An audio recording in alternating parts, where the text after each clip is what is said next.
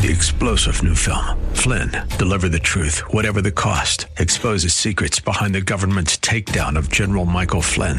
Flynn knew what the intel world had been up to. He ordered the first audit of the use of contractors. This set off alarm bells. He told the truth. He was the most dangerous person for Donald Trump to hire. They had to get rid of Flynn.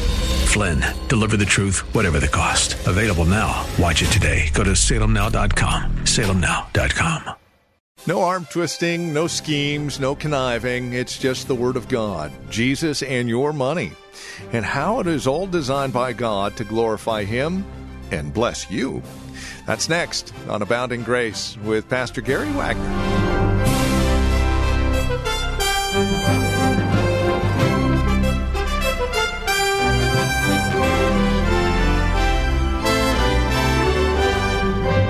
From Reformed Heritage Church here in San Jose and online at reformedheritage.org. Welcome. This is Abounding Grace with Pastor Gary Wagner, who today will return us to 1 Timothy chapter 6, verses 13 through 19. This is an amazing look at a passage of Scripture designed to encourage you and I in our giving. Please join us today for a message simply called Jesus and Your Money. Here's Pastor Gary with today's broadcast of Abounding Grace. I don't want to hurt your feelings, but there is nothing about you or me that God needs. No earthly thing. In fact, you and I are of no benefit to God at all. You can't make Him happier, and you can't make Him sadder.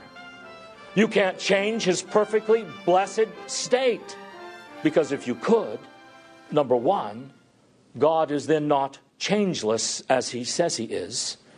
And number two, that makes you more powerful than God to be able to determine what goes on in the heart of God. And there is no other God. You say, Gary, I don't want a God I can't have some influence on. Well, then you can make up a God of your own if you would like. But the only God there is, you cannot influence. I love what God told Job. He said, Job, do you think you're smart? Well, where were you when I created the world? He's saying, Job, the most important thing you have to learn about me is I am God that is not accountable to you. I don't have to answer your questions. I don't have to give you a reason for why I do the things I do. Sometimes I do tell you, but I'm not accountable to you. You are accountable to me. And Job, I love you. I don't need you, but I do love you. I'm completely blessed in and of myself, but I love you. Now, if God loved us because He needed us, if He said, I need you because I'm lonely, I love you so I can be more complete, He really wouldn't be God, would He? How would it make you feel if someone was to say to you, God loves you because it transforms Him, and He needs you, and you make it so He's not lonely any longer? You'd put your shoulders back and think, I must be pretty good. If there's something about me that God needs, I must be better than I thought I was. But that is not the way God loves. How does He make you feel? How does it make you feel when God says, I don't need you? I'm perfectly blessed in and of myself without you. You're no benefit to me, but I love you. In fact, I love you so much that I've given up my own son and I'm sending him to hell so that you won't be sent to hell. Now, how does that make you feel? I hope it makes you feel humble and broken. Why should such a God, such a great God as this love a worm like me? So that is what it means to say that God is blessed. It means that He is perfectly sufficient and satisfied with Himself. That the most important thing to God is not you and me. The most important thing to God is God. God is totally and completely self-centered. You say, well, Gary, I thought we weren't supposed to be self-centered. We are not supposed to be self-centered in any way, because we are not God. We are to be God-centered. If God were to be man-centered, so that everything he did was for man, it would be like the smartest man in the world, with the highest IQ, giving up all of his scholarships and all of his brilliance to take care of rats for the rest of his life. To feed those rats, to clean those rats, to keep their cages nice and clean. And you would say, this is the smartest man in the world? What a waste. But it would be even a greater waste for the infinite God to be man-centered than for the brilliant human genius to be rat-centered. So this great God is blessed, and he is the only sovereign. Now, sovereign is a word used for people in political authority, such as kings and presidents and congressmen and governors and such. It is the authority and the jurisdiction to rule and to govern. But in the highest sense of the word, God is the only sovereign. There's no one to whom God is answerable. There is no authority over him. There's no authority that he has to check with and get the approval of. And in that sense, he is the only sovereign. Every other sovereign in the world, every other person that has any kind of authority or power is accountable to him, not him to them. He is the only true sovereign. All the rest of the sovereigns in the world throughout history, however strong they may have been, were grasshoppers, Isaiah said. They were mere drops in the bucket compared to the only sovereign, the only one in the universe who rules over all. Some people think Satan has great power, but he is just God's sheepdog on a leash that he uses to keep his own sheep in line. He has no authority and no power whatsoever above even equal to God. He's no threat to God. God doesn't sit up in the heavens wringing his hands wondering, what am I going to do with Satan? Is he going to throw a monkey wrench into all my plans? No, remember Psalm 2 says, he who sits in the heavens shall laugh. Not because he thinks Satan is funny, but he laughs with content because he knows all of Satan's plans will fail. So God is the only ruler, the only one in the universe who governs everything. No one else does, and his plans never fail. Therefore, he is the King of Kings and the Lord of Lords. There is no one equal to him or above him. Now, I hope you realize that phrase, King of Kings and Lord of Lords, is a political statement. Who is a king and what is a lord? He is someone that governs someone, like a civil magistrate that rules over a particular territory or over a country. And God is the King of all kings and the Lord of all lords. Therefore, all political persons and civil magistrates are accountable to pledge their allegiance to his supreme authority or perish under his righteous scepter. You see, it's not enough for us to try and get back to conservatism in America. Conservatism cannot save America from anything. And it's not enough to get America even back to the law of God, as important as that is. Because if all you have is law, you are no different than a Pharisee. Our responsibility as Christians is to call America back to the law of God and to be King of kings and Lord of lords again in this nation. We cannot rest until America is Christian. We cannot rest until every citizen, from the lowest to the highest person in the civil government, pledges allegiance to God as the King. And you know, there's nothing unusual about that. My favorite patriotic song is "My Country, 'Tis of Thee." And it is the last stanza of that song which I like the best, where God is called author of liberty, great God our King. Because you see, there is no liberty for a nation that does not confess that God is its King. So that is what we are to do. You go to your political officials, or those people you are going to vote for, whenever you get the opportunity to see them, or you write them and ask them questions that will embarrass the daylights out of them. When I lived in Southern California, I was a member of an organization called Tax Reform Immediately. It was a national organization that had committees in almost every congressional district across America. What we did was print thousands of brochures called TRIM, again, Tax Reform Immediately. In that brochure, we would put the voting records of a district's congressman on 6 to 8 of his bills that he signed on, and we would include what those bills cost per household.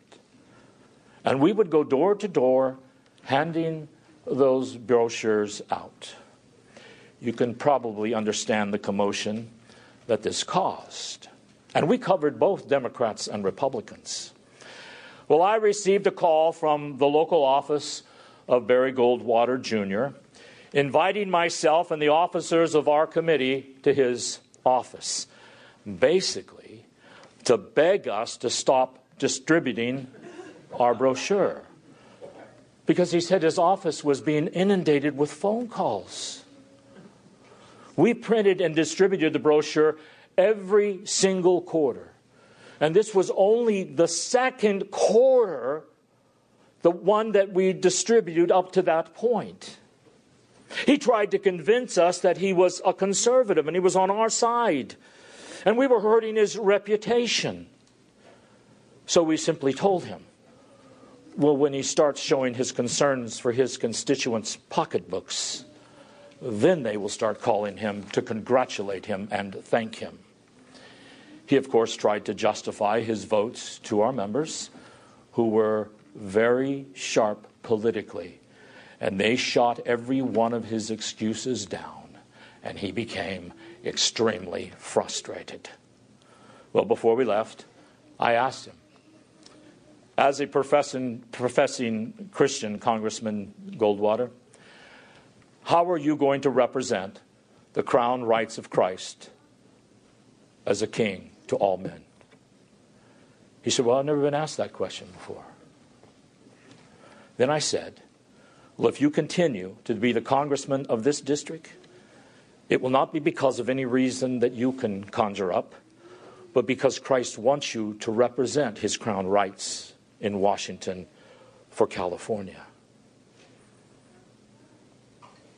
But because Christ wants you to represent his crown rights there as a professing Christian, you must do what you can in your position to move America closer to that day when it professes Christ as King. And we will not stop until we can hear that from you. Well, unfortunately, a lawsuit was filed against TRIM because they said we weren't distributing them equally, which we were, and that put an end to our committee. I'd love to see something like that happen again. In the old Confederacy and the Civil War, there was a movement put forward by Presbyterian ministers who had a paragraph to the Confederate Constitution. But the war was not going well at that time for the Confederacy, so they never got to debate it in the Congress of the Confederacy. But this is how that paragraph read. We, the people of the Confederate States of America, do hereby recognize Jesus Christ as the Son of God and King of Kings and Lord of Lords, and do hereby declare that no law shall be passed in these states contrary to the revealed will of God found in Holy Scripture alone. If that had passed, I believe the South would have won that war. But the point is, that is the goal we want to pursue. We are for nothing less than that. Why? Because the only blessed sovereign in creation is the King of Kings and Lord of Lords. Verse 16. Who alone possesses immortality. Now that's an interesting statement, because we often talk about the immortality of the soul. So what does God mean when he says he is the only one who possesses immortality? Don't we believe in the immortality of the soul?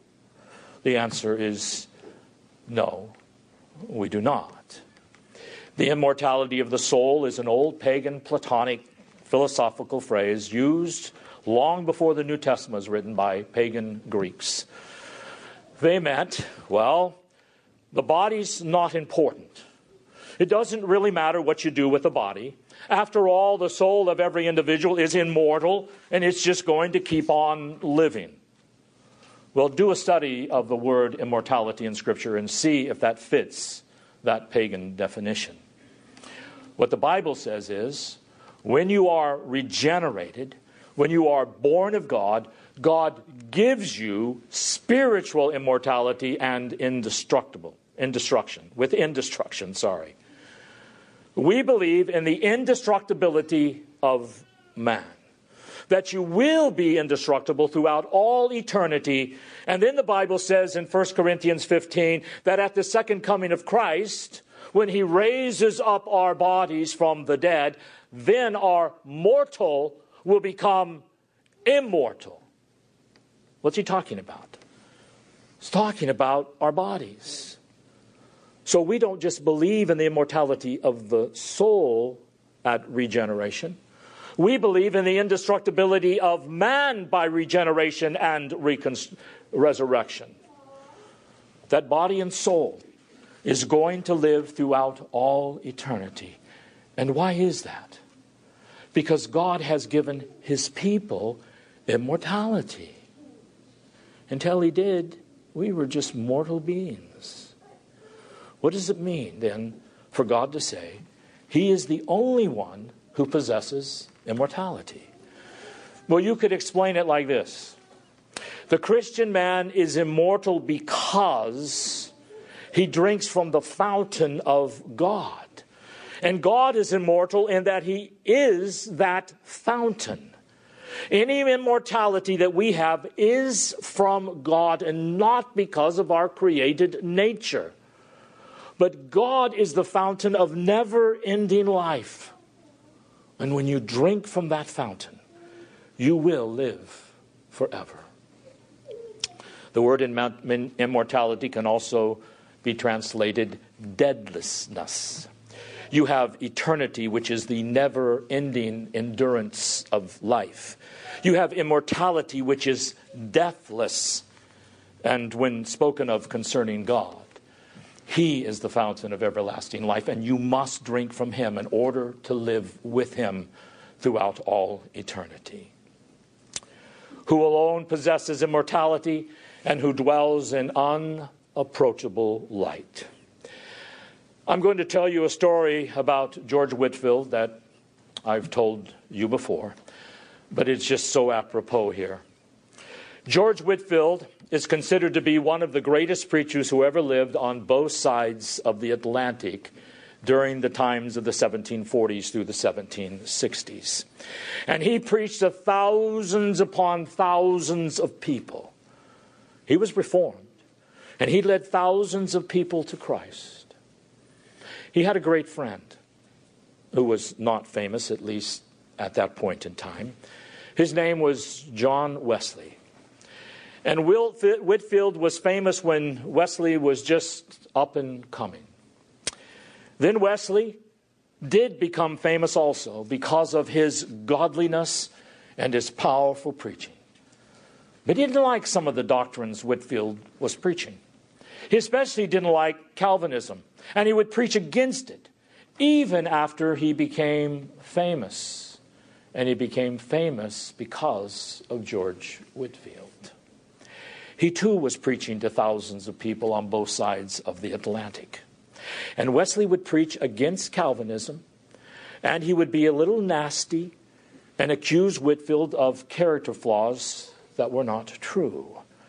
He would publicly flaunt not only his criticism of the Reformed faith, but he would publicly flaunt and expose weaknesses in Whitefield's character that were just pure slander. Whitefield was now aging. John Wesley was hitting his peak, running full stride. He had become very, very popular. Some of Whitefield's friends came to him and said, "Brother Whitefield, do you think you will see John Wesley in heaven after all of the derogatory things that he said about you, and with so many people believing him?" George Whitefield said, "No, I do not. Because Wesley will be so close to the throne of God, and I'll be so far away that I will not be able to see him for the brightness of God's glory." Now that is true humility. And by the way, his friends also told him, "You need to answer your critics." And he said, "I am perfectly willing to wait until Judgment Day to be vindicated." Are any of us? So the point is, God is light, and in him there is no darkness at all. He is resplendent in light. So if you can see him at all in heaven, it will be because he will reveal himself to you. It says, he dwells in unapproachable light whom no one has seen or can see.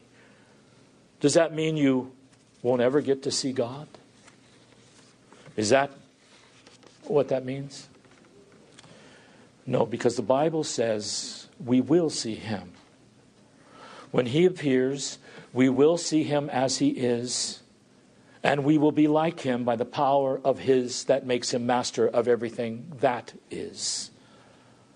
But what that is getting at is no man can see God or ever will see God if he thinks he will be able to see him purely through human experience and the senses, which is every unbelieving man, woman, and child.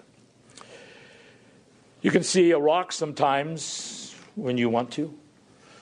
You can go up in the mountains and pick up a rock and see whether it wants you to or not. And you can tell it all kinds of things about the rock, whether it wants you to tell anything about itself or not. But not God. You will not see God unless he chooses for you to see him. And praise the Lord, he is a God of light who does reveal himself to his people. So Paul says, after realizing all these things, to God be honor and eternal dominion. Amen. A God like this deserves all of the honor and all of the worship this puny little human being can give him. He deserves all of the adoration and all of the praise this pathetic, sinful human being can give him. He is deserving of all honor, and he's deserving of eternal dominion. That is the eternal display of his lordship over every area of life. That is what Paul is saying here. He is saying, hallowed be your name. Your will be done on earth as it is in heaven. Your kingdom come. That is what he is saying here when he says all honor and eternal dominion come to you. Amen. Well, this has been Abounding Grace with our teacher and pastor Gary Wagner, the minister of Reformed Heritage Church here in San Jose. As always, it's a delight spending time with you here in God's Word. And if today's program has been especially helpful to you, we'd love to hear about it. Would you take a moment and contact us?